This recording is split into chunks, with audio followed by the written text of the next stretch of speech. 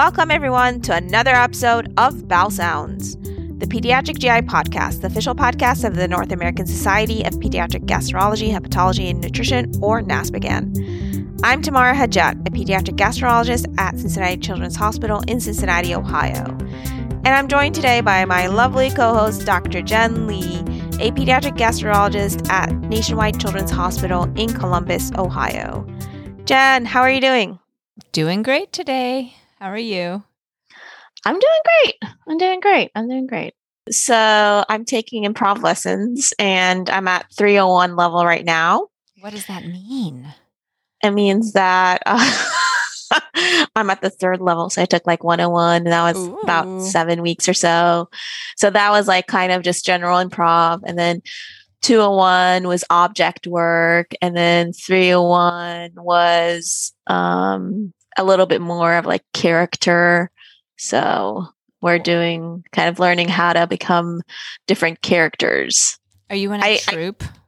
What's that? Is it a troupe? Like an improv troupe? Not yet. It's going to be like Shakespeare from the 1700s. You'll travel around, do improv. It'll be pretty great. Yeah, not yet, but maybe later when I graduate. So there's like 5 levels. So when I graduate, maybe I'll become one of like the I'll be a presenter and like I'll become a very important, famous improviser. A famous improviser. I love that.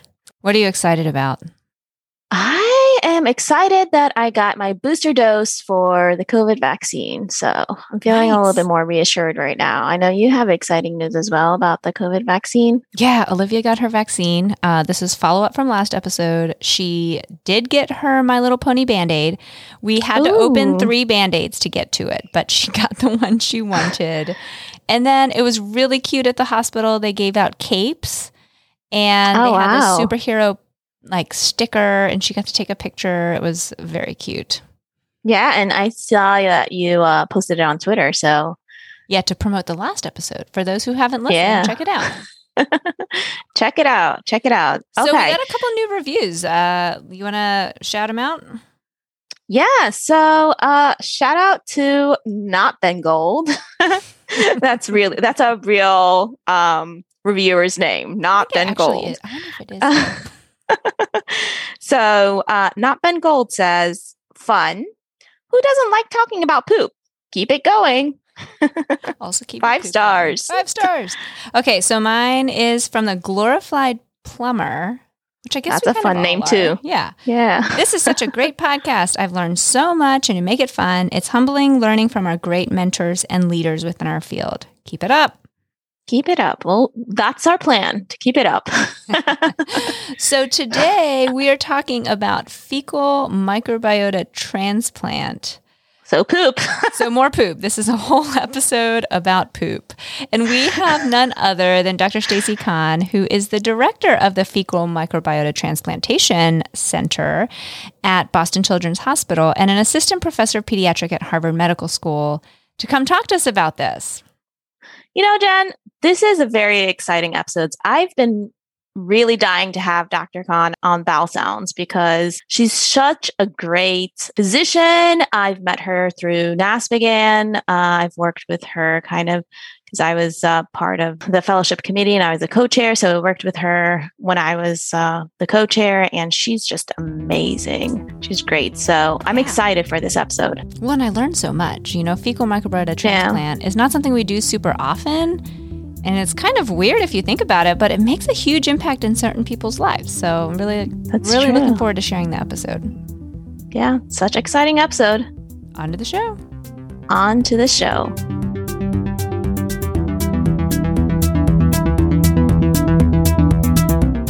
Dr. Kahn, it's great to have you today. We're very excited to talk to you today. We're going to be talking a little bit about FMT. But before we begin, we'd like to ask you perhaps the most difficult question that we ask our guests.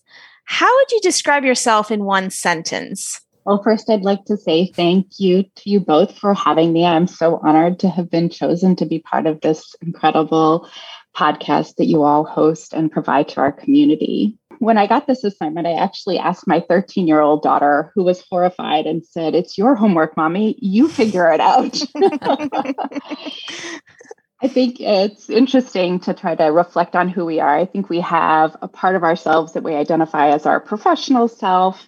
And in that case, I would say that I'm a scientific researcher who's interested in important clinical questions as they relate to inflammatory bowel disease, recurrent Clostridium difficile, fecal microbiota transplant, and novel microbiome-based therapies, and a compassionate medical provider. And then outside of work, I like to think of myself as a little bit different identity. I think of myself as an adventurous, spontaneous, fun-loving, and compassionate mom, partner, friend, daughter. Oh, I want to be your friend. Yeah. Let's be friends. Yeah. I love it. Make me friends. So, I'm hoping we're already friends. Exactly. We're new friends. We just met today. So we've been asking our listeners this question during the pandemic just to give some ideas of other things to read and listen to. So do you have any books, podcasts, or recent TV shows or movies that you've read, listened to, or seen that you would recommend to our listeners? Sure. Well, so first, of course, I would recommend Bowel Sounds. I think it's incredibly well done. And I've been so impressed with the professionalism and content that you all have delivered. And it's really incredible. So obviously I recommend that. And outside of that, it's actually interesting that you ask. I have two recommendations.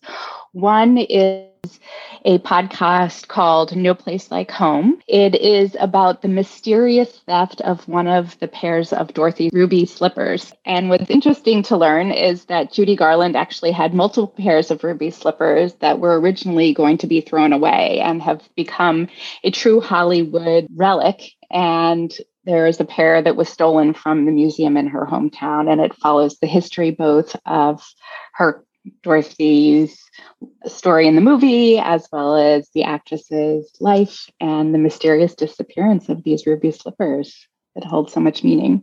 The other is a TV show about a podcast called Only Murders in Our Building, with several very famous people, including Steve Martin and Martin Short and Selena Gomez. So it's an interesting mashup of a cast, and it's about a murder in a fancy New York apartment building, and the actors decide to make a podcast about the murder in the building. So it's very clever and very entertaining. And actually, it's been a great outlet because I can actually watch it with my kids. That sounds amazing. That's something I think I would watch. It's very clever. What was the podcast that came out about? Was it Anand and then the murder from high school? That was the first podcast I ever listened to, murder podcast. What was that? It'll come back to me. Well, it's really funny. Serial. Oh, Serial. Yeah. So this is sort of making fun of the true crime podcast lovers. Oh, like me? I know. Wait a second. It's a little self-mocking. So it's charming. And of course, it's got some humor and it's got some appeal about the younger generation and the older generation. And it's very fun. I think that'd be a show that I can watch. So I'll definitely let me know when out. You catch up and we can talk about who did it. Yeah. Okay. So moving to our topic. So your interests include focusing on the care of children with inflammatory bowel disease, but you're also a leader in FMT. And I learned this new, which is amazing, very impressive. You performed the first colonoscopy FMT in pediatric patients. Can you tell us how you developed your interest in FMT, and how was your experience when you did the first FMT ever in a pediatric patient? Well, thank you. It's been really an exciting career, and I certainly have to thank my mentors and my colleagues who also are pioneers in this field. Certainly, I would not have pursued this career had it not been for others around me, like George Russell, who performed the first pediatric FMT in a patient via an NG tube and had success, and was really willing to share his experience, as well as others like Colleen Kelly, who's an adult gastroenterologist at Brown, who has really helped pave the way for others, and my mentor, David Rubin, at when I was in training at University of Chicago who said, "Hey, what do you think of fecal transplant? And do you think it's something people would be interested in? And would it be something we could do for our patients with IBD?"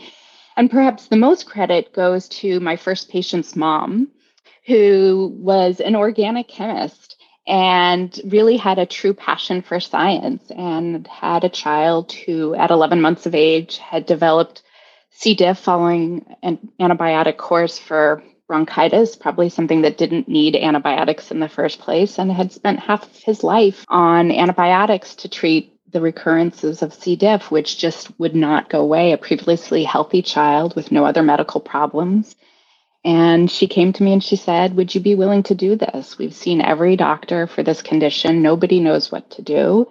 And we decided we would pursue this treatment for this child who really was suffering with this debilitating infection. And what was amazing was the support I got from the institution, as well as from the FDA, permission to do this treatment, as well as from the family, who really were so dedicated and came from far away out of state to receive this treatment, which really was life-changing for the family. And within 24 to 48 hours of the fecal transplant, the patient had a return to his baseline health, was able to gain weight, had no further recurrences of C. diff. And I'm still in touch with the mom, and he's great. And he's been able to go on antibiotics since then and not had any recurrences of his C. diff, and he's thriving.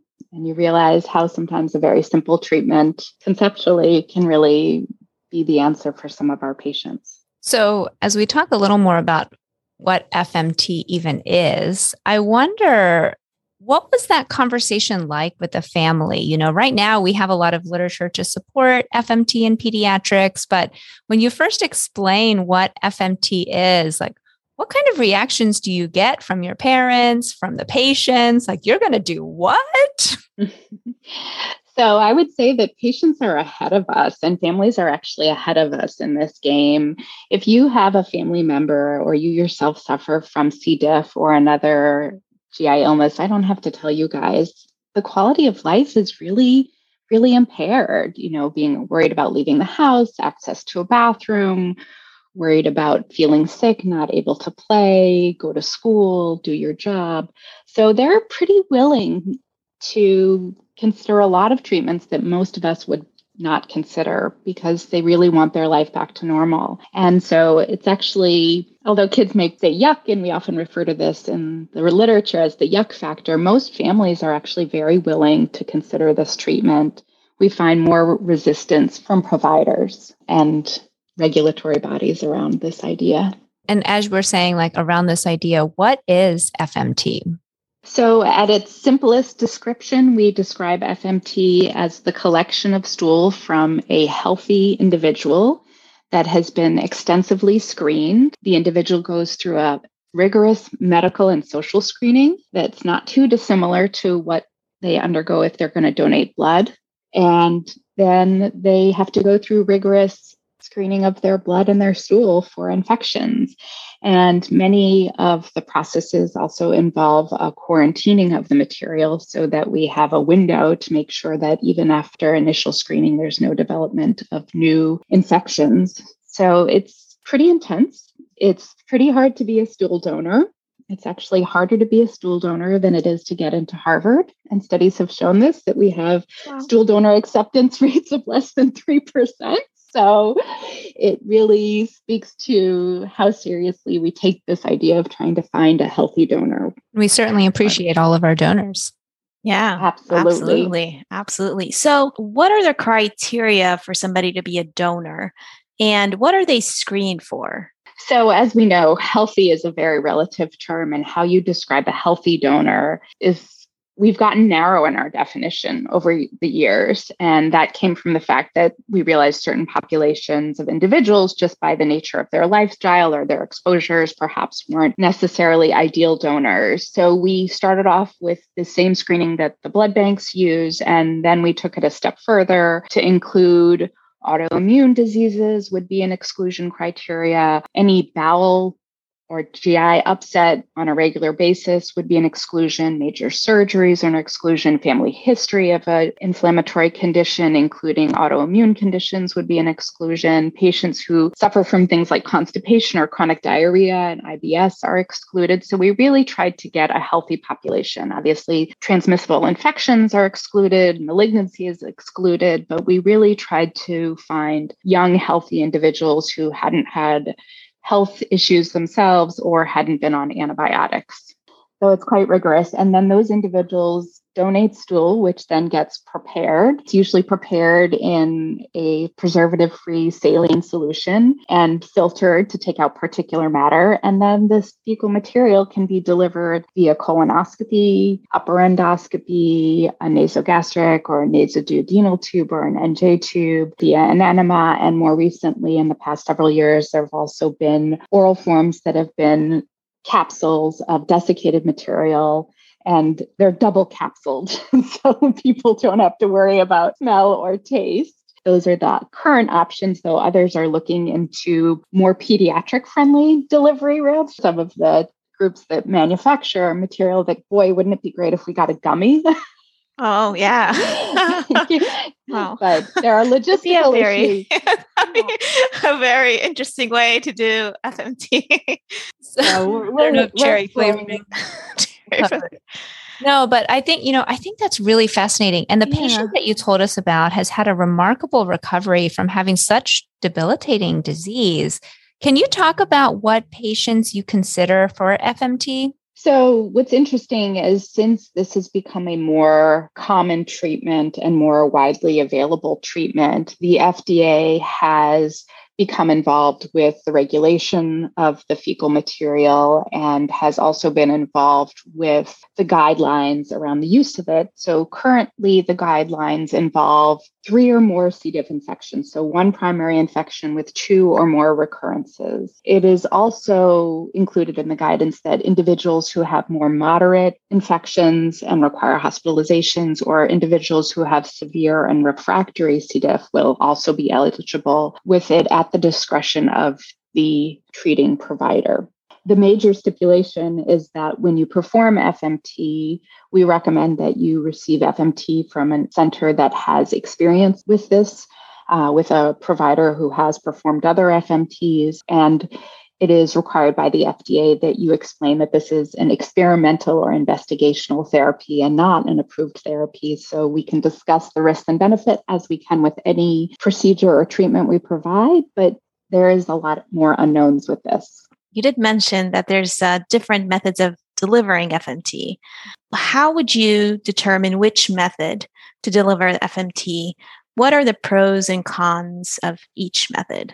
So I would say that this has evolved a bit over time, and you can even see that in the initial exposure of our patients to FMT. So that when George Russell performed his first FMT, they did nasogastric delivery through the tube, and it was very successful. And then there was a bit of a pushback saying, wow, or should we really be delivering fecal microbes to the stomach? And what's going to happen to that bacterial community? What are the risks? And, there are pros and cons to that route of delivery. It's certainly one of the most direct routes.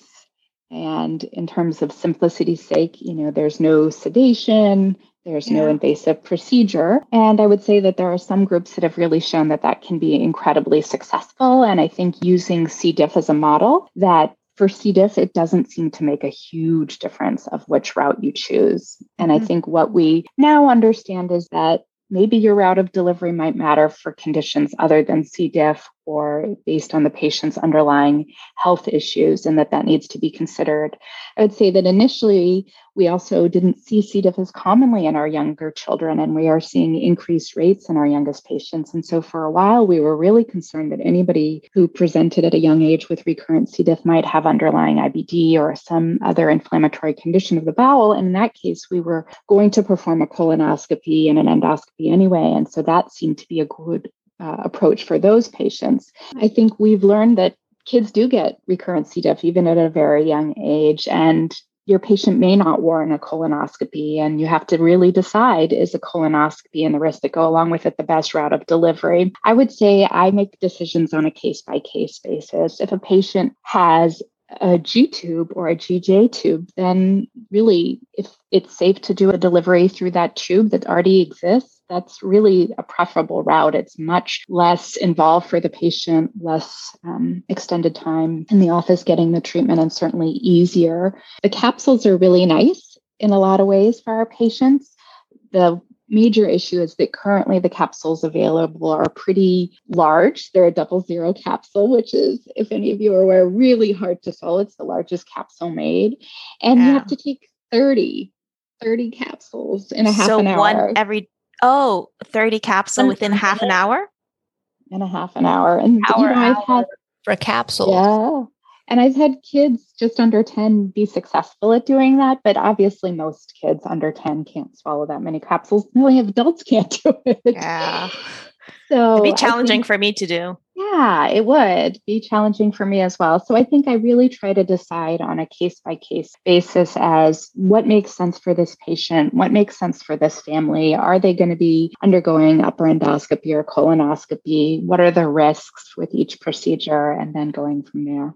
If we could just go back for a little bit about FMT. So you mentioned that we collect from a healthy donor fecal material that's processed, and then we give that to a patient. So what is the purpose of it? I'm not sure if we quite went to that level yet. So are we replacing the bacteria? What are we doing here? Jen, that is the $1 million question. I think you you win the prize. I think the assumption is that we are restoring a healthy microbe to the individual, and that we are replacing some components of the necessary healthy bacteria communities that most individuals have. And the exact mechanism by which that clears the C. diff is hotly debated. The role of bile acids, the role of competitive action between the healthy bacteria and the C. diff, changes in the community overall, short chain fatty acids. Nobody is 100% sure how it works. And the truth is the mechanism by which it works for C. diff may not be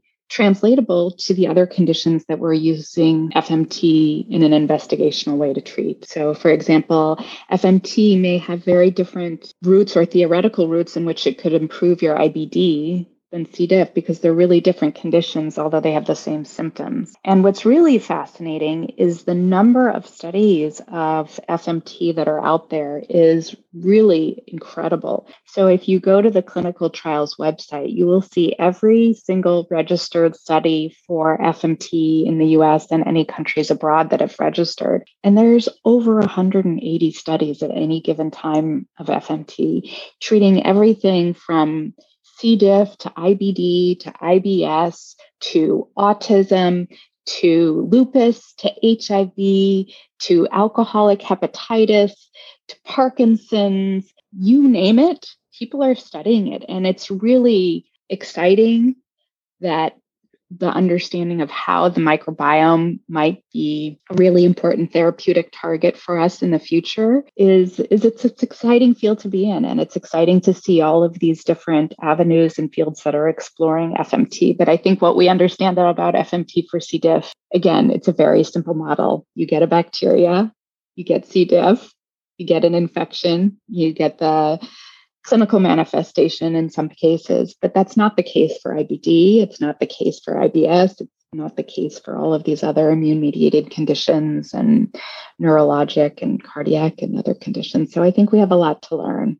So, if I am going to be setting somebody up for a liver transplant, for example, we have to find a match, right? There has to be several ways that they match such that it's compatible. Well, when we were talking about the process of which donor stools are studied, we didn't necessarily bring up that word of a match.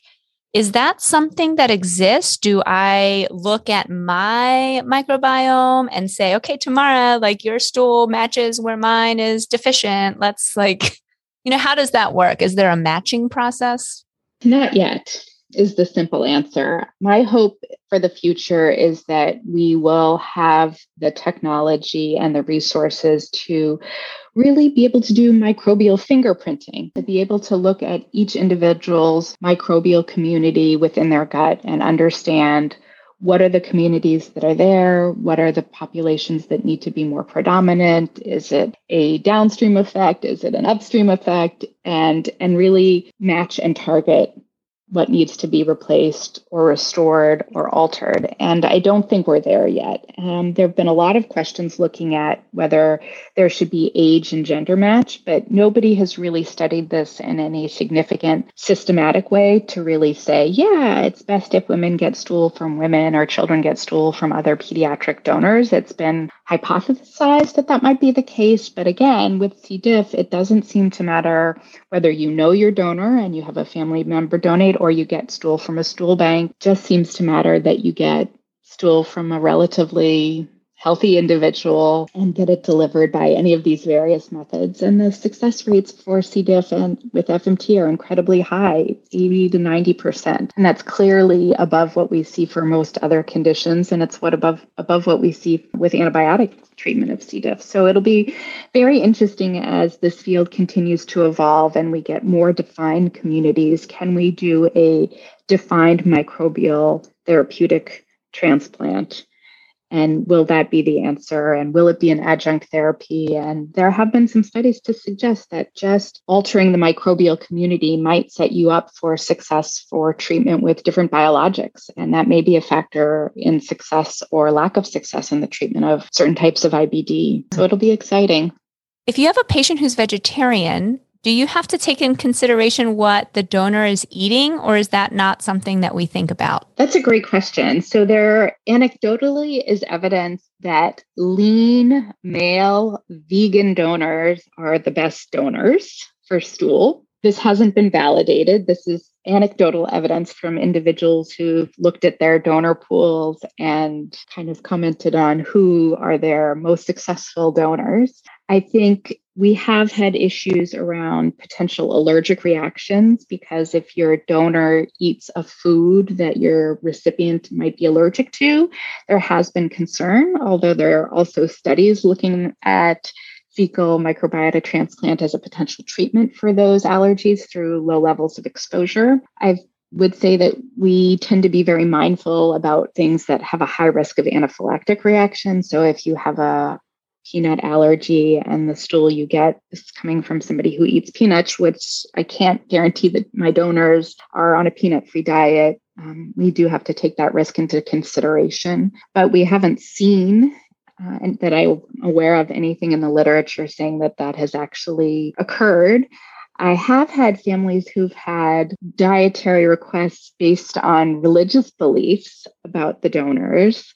And I've had families ask about having donors that are kosher or halal. And unfortunately, I can't guarantee that the stool donors follow these special diets and that we kind of have to take what we have and that, the safety of the material is what's most important. And most of them have agreed. But I have had patients who've said, can you get me a donor who follows this special religious diet? And I just said, I think that's one step beyond what we have the capacity to do right now.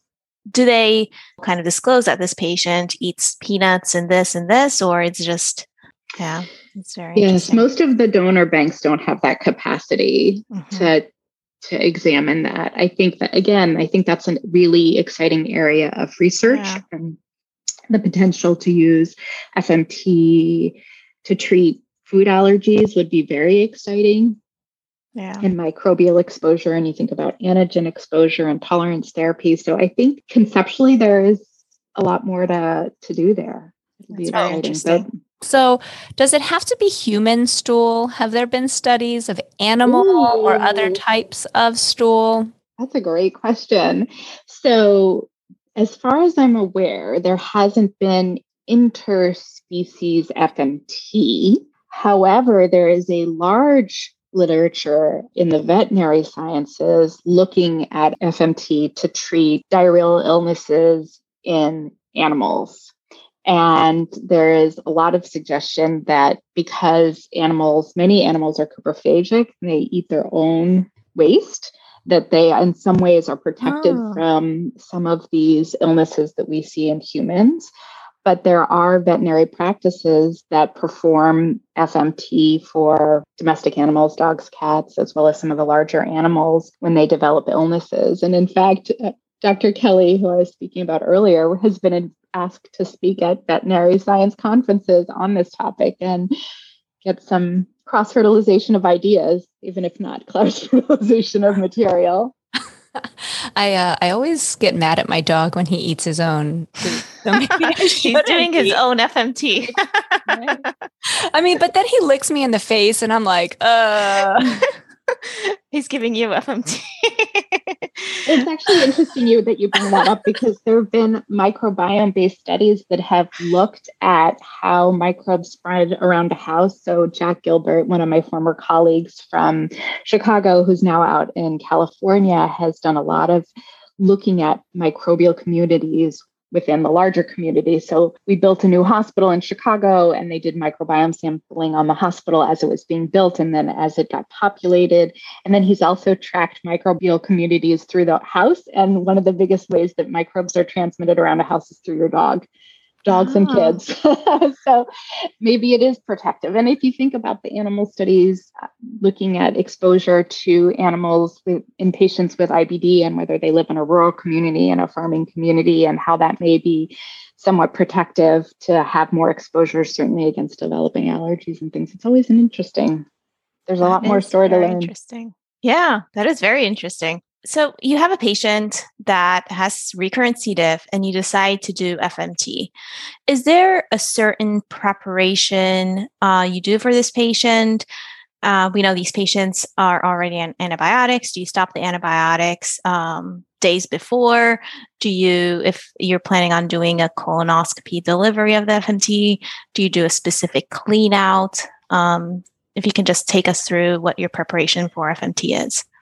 Sure. So I'd say this has evolved a bit over time, and there have been debates about whether you should give individuals a high fiber diet to try to promote the uptake of the bacteria into a healthy environment. There have been questions about whether you should or shouldn't use acid suppression. And I would say that data is unclear at this point. What I would say is that we traditionally do a normal bowel prep prior to a colonoscopy, and that the major difference is that if we deliver the material colonoscopically, we usually take the biopsies and the photos as we're going in rather than on the way out, because we deliver the material as proximally as possible in the ileum and or in the cecum. And once the material is delivered, you don't really want to be taking biopsies because you won't have good visualization. And if you take pictures, they'll be all brown. So that's the main difference. And then sometimes we give a dose of loperamide to help them hold in the material, and we may position them in a way to try to encourage them to retain the material just as if it was an enema, because we're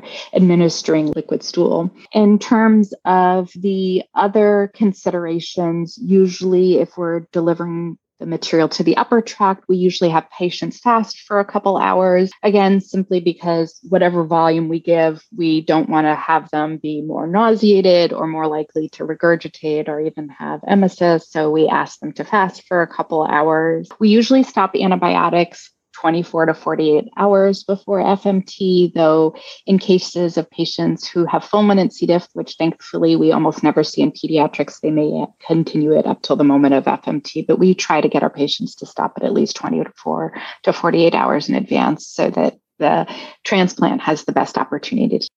And, there was a recent paper that was published on FMT that you were involved in, that the lack of an enteral feeding tube was an independent factor for FMT success.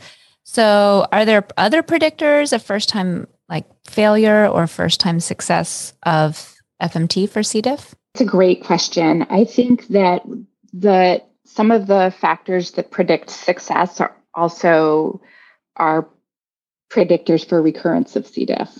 So having an enteral feeding tube is a risk factor for developing C. diff. And the fact that if you have a tube makes it harder to clear the C. diff is not a surprise. And whether you have FMT via the enteral tube or not, I don't think it really makes a difference as far as we can see. And it's probably because the same reason that it causes the risk factors by, another direct entry site for microbes into the gut, the alteration of the healthy microbiome that's there through the presence of piece of plastic and rubber material that's not human makes some of the difference. In terms of other risk factors, we really only have retrospective pediatric studies to tell us what are the best indications of what will be success and what isn't. We have anecdotally in these works found that fresh stool seems to work better than frozen stool. We found that through the pediatric FMT registry sponsored through NASPGHAN and the special interest group. We've also found that not having the feeding tube and that fewer recurrences of C. diff are more likely to predict success of the FMT. And that probably comes from the fact that our testing for C. diff, as you all know, is far from perfect. We're testing for the toxin. We're not testing for the bacteria itself. We don't know if we're picking up individuals who are shedding toxin or individuals who are colonized. We may also be picking up individuals who simply have C. diff, but not a toxigenic strain. So we worry that if individuals have had numerous episodes of, quote, C. diff that may or may not be truly the major culprit in their symptoms, then we sometimes see that the C. diff is not really cleared with the FMT because maybe it's not really the driver of the symptoms and the diarrhea. And they see that particularly in adults as well, and individuals who have other conditions that cause the diarrhea. So that brings me to my next question. So some of the kind of, I wouldn't say side effects, but things you would see after FMT, that patients would have some abdominal pain, some diarrhea. How would you determine if that's just a recurrent C. diff versus just part of the process of FMT? And when would you consider repeating FMT in a patient with persistent C. diff? That's a great question as well. So it can be a little bit tricky. We tell families to anticipate a little bit of loose stool following the FMT if it was administered by any means except for capsule, because the capsules obviously are desiccated material, so there is no liquid. But any of the other material delivery routes, we do sometimes see some liquid stool or diarrhea for a day or two. I've actually also had patients call and complain that they're constipated after an FMT, which is sometimes you just can't win. You go from one extreme to the other. But in general, I tell patients that after 48 hours, they're having a return of that frequent diarrhea, urgency. The cutoff is technically 3 or more watery stools a day. If there's blood, if there's mucus, if there's cramping, urgency, incontinence, the foul smell that's typical of C. diff, then we recommend testing. Again, we don't recommend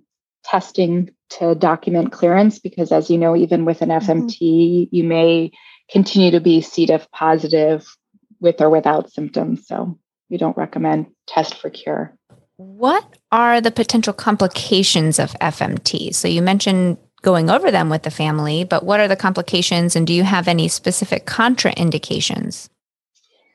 With any investigational therapy, we do have to anticipate that there are the potential for adverse events. Most of these are mild. We see belly pain, we might see some bloating. As we talked about, we may see some looser stools, some gas, even some constipation. What we worry about most, however, are patients that clearly did not do well with the treatment. And there are patients who are reported to have almost a hypersensitivity type of reaction following FMT, where they develop more severe belly pain. They might get a low-grade fever. They may really not feel well. Some of these individuals have presented to the hospital. This has most often been documented in individuals who have underlying IBD. We haven't typically seen this inflammatory response in otherwise healthy individuals. But it is a theoretical risk. There is also the risk that an individual could have an allergic reaction to one of the antigens in the stool. Long term, we don't know the effects of how changing the microbiome with microbiome from somebody else is going to impact. We do our best, again, to screen out individuals who might have risk factors, but we really take this investigational nature of this treatment seriously. And so we have undertaken a large prospective study in collaboration with the AGA and NIH to track the long-term outcomes and complications that may be associated with FMT. And we're very happy to report that at least our preliminary data has demonstrated that it is incredibly safe. We've seen very low rates of complication, and these inflammatory responses haven't panned out to be as common as we thought they might be. And in general, the procedure is very well tolerated. Obviously, there are also any risks associated with the route of delivery. So if you're doing sedation, you have to consider aspiration of the patient. Certainly, we don't want anybody aspirating microbes. That would be really quite serious complication.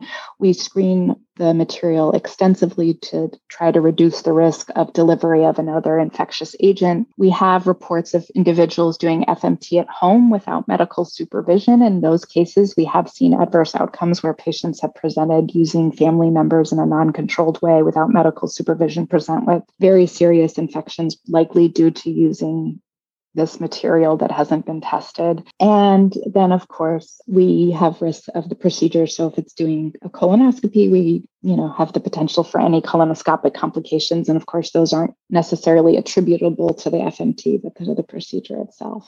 I can't imagine just doing that at home. Yeah. What's crazy is if you look online, there's like recipes and there's stuff. a lot of videos. recipes. And there have even been groups that have sold kits to how to do it at home with a disposable blender. And there are really a lot of people who've taken advantage of the vulnerability of this population and how eager people are to have material to do this at home. And it is readily available, right? Anybody can collect this material. It's not something you have to get a prescription for, which is part of what makes it amazing, but also brings the risk because patients have access to this. And we have seen quite serious adverse outcomes when people have done this at home without medical supervision. And I guess the second part of the question was any contraindications? There have been contraindications to performing FMT in immunocompromised individuals. That said, there have been groups that have pursued FMT in individuals who are immunocompromised, given the high risk of adverse outcomes just from the C. diff alone. And most of those studies have been very, very promising. So there have been debates about whether FMT should be used in individuals with fulminant C. diff. And the most recent work has come out showing that FMT actually may decrease morbidity and mortality and the need for surgery in these cases, which is really incredibly remarkable. And with respect to the immunocompromised, there are actually even groups looking at microbiome manipulation in individuals with underlying malignancy, individuals undergoing chemotherapy, individuals with fever and neutropenia. And what's surprising is that there's actually been very few adverse outcomes reported in these populations. What I say is, I think that you have to respect the material. It carries a certain degree of risk,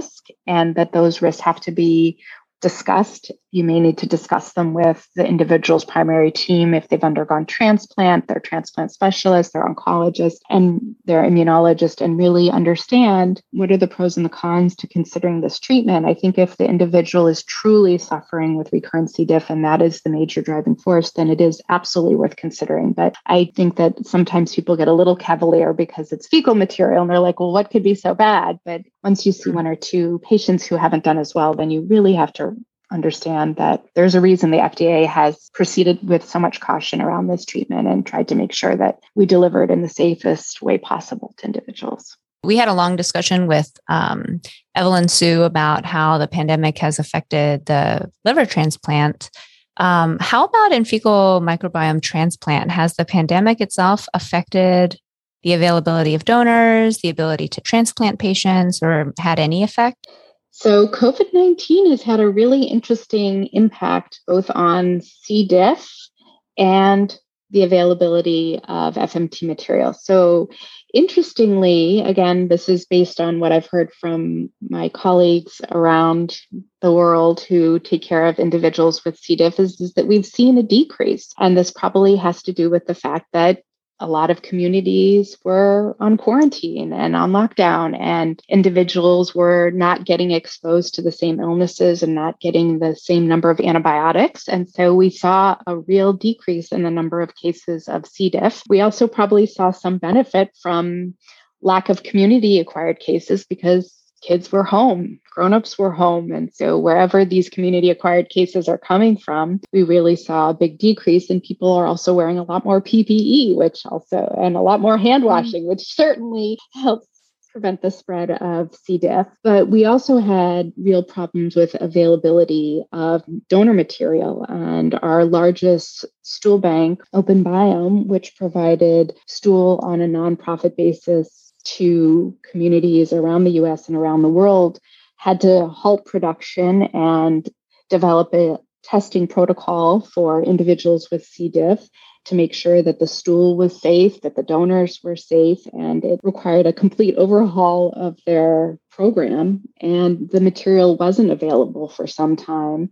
And since then, they've changed the guidelines, but it's really slowed down the availability of FMT material. And in fact, unfortunately, OpenBiome has since had to shut down production of additional material and is going to be closing its doors because the testing requirements have become so extensive, not just for COVID, but for other bacteria and viruses. And it is no longer feasible for them to do testing even on large scale and provide it to individuals on an affordable basis. And that there's the hope that there will be newer materials that have been approved by the FDA that are commercially available, which is really exciting. There are several groups that are developing products that are in phase 3 studies that are microbiome-based therapies. The biggest challenge is like everything else in pediatrics, they haven't been studied in kids. And we know the pipeline to have them available in our pediatric clinics is quite long, and we will probably be waiting another 5 to 10 years for pediatric indications and approvals. So we're really hopeful that some of these will get fast-tracked for pediatrics and that there will be groups that are still interested in exploring options of FMT and NT-based therapies for our pediatric patients, because many of them won't be eligible for these newer therapeutics. FMT is widely used for C. diff. There's a couple of controversial kind of uses for FMT. And one of the big ones is using it for management of IBD, and not the patients that have C. diff, but patients with colitis. What are your thoughts about that? And what is the literature out there about that? So part of my interest in studying FMT was not just initially for C. diff, but for FMT as a treatment for IBD. And some of my early work in Chicago was focused on looking at FMT as a potential therapy. Would patients be willing to consider it? What would be the risks? And we've done even some small pilot studies looking at FMT as a treatment for colitis. Since coming to Boston, I've been heading up the program here, and we've continued to explore these questions. And the answer is not so clear. I think the truth is that modulating and manipulating the microbiome is going to be an important aspect of treatment. And how we do that is the question that we all are seeking the answer to. So is it diet? Is it some sort of prebiotic or master probiotic, or is it a microbial transplant of some kind? I think that the studies looking at fecal microbiota transplant for IBD do show some benefit in some patients, particularly those with ulcerative colitis. Those studies have been most successful when they use pooled donor stool. So you have 7 donors with the idea that the bad bacteria or less helpful bacteria are being overcome by the number of good bacteria, because you just have the largest pool, again, because we don't have bacterial or microbial fingerprinting. Those studies have been the most promising. it's pretty clear that it's not universally helpful. But I think if you look at our current treatments that we have available for our BBD patients, we're really aware that nothing is a magic bullet. We don't have one size fits all. I think that there's some really interesting work being done that shows that manipulating the microbiome can be a helpful aspect in the treatment of IBD. And the question is how do we do that safely, and what are the best targets? And is it going to be an adjunct to make our biologics work better? Is it going to be a treatment that's required in our patients just at the time of diagnosis, so we hit the microbiome with a restored microbial community early on before some of those chronic changes occur? What are the ways that we can really tap into this treatment? And I don't think we know that yet, but I do think that there are a lot more studies needed, because I think that FMT is not the only story, and that we must really begin to explore the microbiome and its role, and the role of dysbiosis, or this unbalance in the microbial communities, and how does it affect our health, and how can we use the microbes in us to ameliorate our health. I mean, that's incredible. I think, like you said, there's so much to come, and you've had such an amazing and successful career, Dr. Khan. So one of my favorite parts of the podcast is the career advice portion. So if you look back on your career, what is the most valuable advice that you have received, and what advice do you have for our listeners? So I think there are two things. The first is a very old adage, right? Perfect is the enemy of good. And I think as physicians and scientists, we always aim for perfection. It's ingrained, it's in our blood, it's in our DNA. And it's so interesting because that's just the way we're wired, and we want everything to be perfect. And I think that sometimes we have to understand, just like with FMT, we don't have a perfect understanding of what works. We don't have a perfect understanding of the best way to study it, but we do have good ideas that we need to further pursue. And whether you're writing your manuscript that came out perfectly or didn't come out perfectly, or your experiment, or whether your treatment of your patient is what you would hope and the family wants the kid to be perfectly well, you have to realize what's attainable. And of course, we strive for it in everything we do, but we also have to remember that doing well is progress. And I think that's an important message for all of us, to sort of let go of some of this pressure we put on ourselves to have everything we do be perfect. I think the other thing is to love what you do. And I think that I've had some really incredible mentors and role models, and we have challenging jobs. We have people's children that we are responsible for, and their health is the parents' number one priority, and their children's well-being is their number one priority. I really needed to hear that perfect comment today. Oh, did you? Yeah. I need to hear that every day. I'm just going to. Good is progress. That's good. The advice I would give is don't let perfect be the enemy of good. Yeah. Good and love progress. What you do. Yeah. Good is progress, and love what you do. Mm-hmm. Those are two excellent advices that I think we all need to remember, because we always want to strive for perfection, but we have to remember that that's not something that we can do. So this time I can be perfect. This time, Jen, you can be perfect. Right after I revise my manuscript for the 17th time, and my mentor says, "Stop." Yeah. Send it in. Get it done. Yeah. It's that one typo that triggers everything. Want to hear a funny story? Yeah. I had a typo in the first line of my essay for medical school. Oh. But you know what? Look at you now. Yeah. And it was one of those were aware type of like it was one of the things that spell check wouldn't have picked up. And my parents read it, my teachers read it, my professors read it, everybody read it, and nobody picked it up because we all autocorrect in our head. And you know what? I went back and I was going through some papers and I found it, and I just couldn't believe that I had this typo and I was horrified. But I realized that, we're all human. That's true. Well, Dr. Khan, it's been wonderful to have you. I feel like we've learned a lot about FMT. It's great hearing you kind of talk very passionately about this. Any final words for our listeners? I just want to thank you all for what you do for our community. I think that this is such an incredible resource, and it's so creative, and it is such an important piece of building our community. And I'm really grateful that you all started it.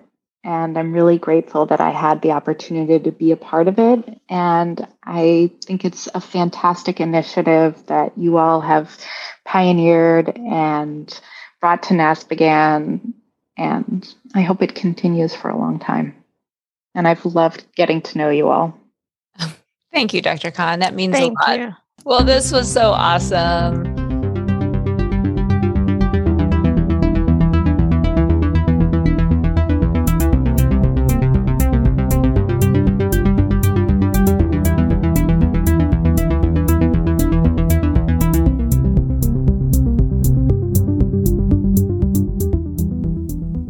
What a great episode. I feel like I learned a lot, and it was great to have Dr. Khan here on Bowel Sounds. If you don't already, be sure to follow us on Twitter and Instagram. Is that okay? Or yeah, did definitely you want to say something? Okay to follow us on Twitter and Instagram. Yeah. Are you sure? If you don't already, be sure to follow us on Twitter and Instagram at Bowel Sounds, and on Facebook at Pediatric GI Podcast for the latest news and updates on upcoming shows. And if you like what you heard and want to support the podcast, it would help us out if you do one or all of the following 3 things. Tell someone about the podcast, leave a review on Apple Podcasts to help others discover our podcast, and so we can shout it out at future episodes. And on our Buzzsprout page, there's a link to support the show by making a donation to the NASPGHAN Foundation. You can also get there at www.naspghan.org. The money you donate helps support the amazing things the foundation is doing, including supporting pediatric GI research, public education programs. As always, the discussion, views, and recommendations of this podcast are sole responsibility of the host and guests, and are subject to change with advances in the field. Thank you for listening, everybody. I'll talk to you later. Bye-bye. Bye.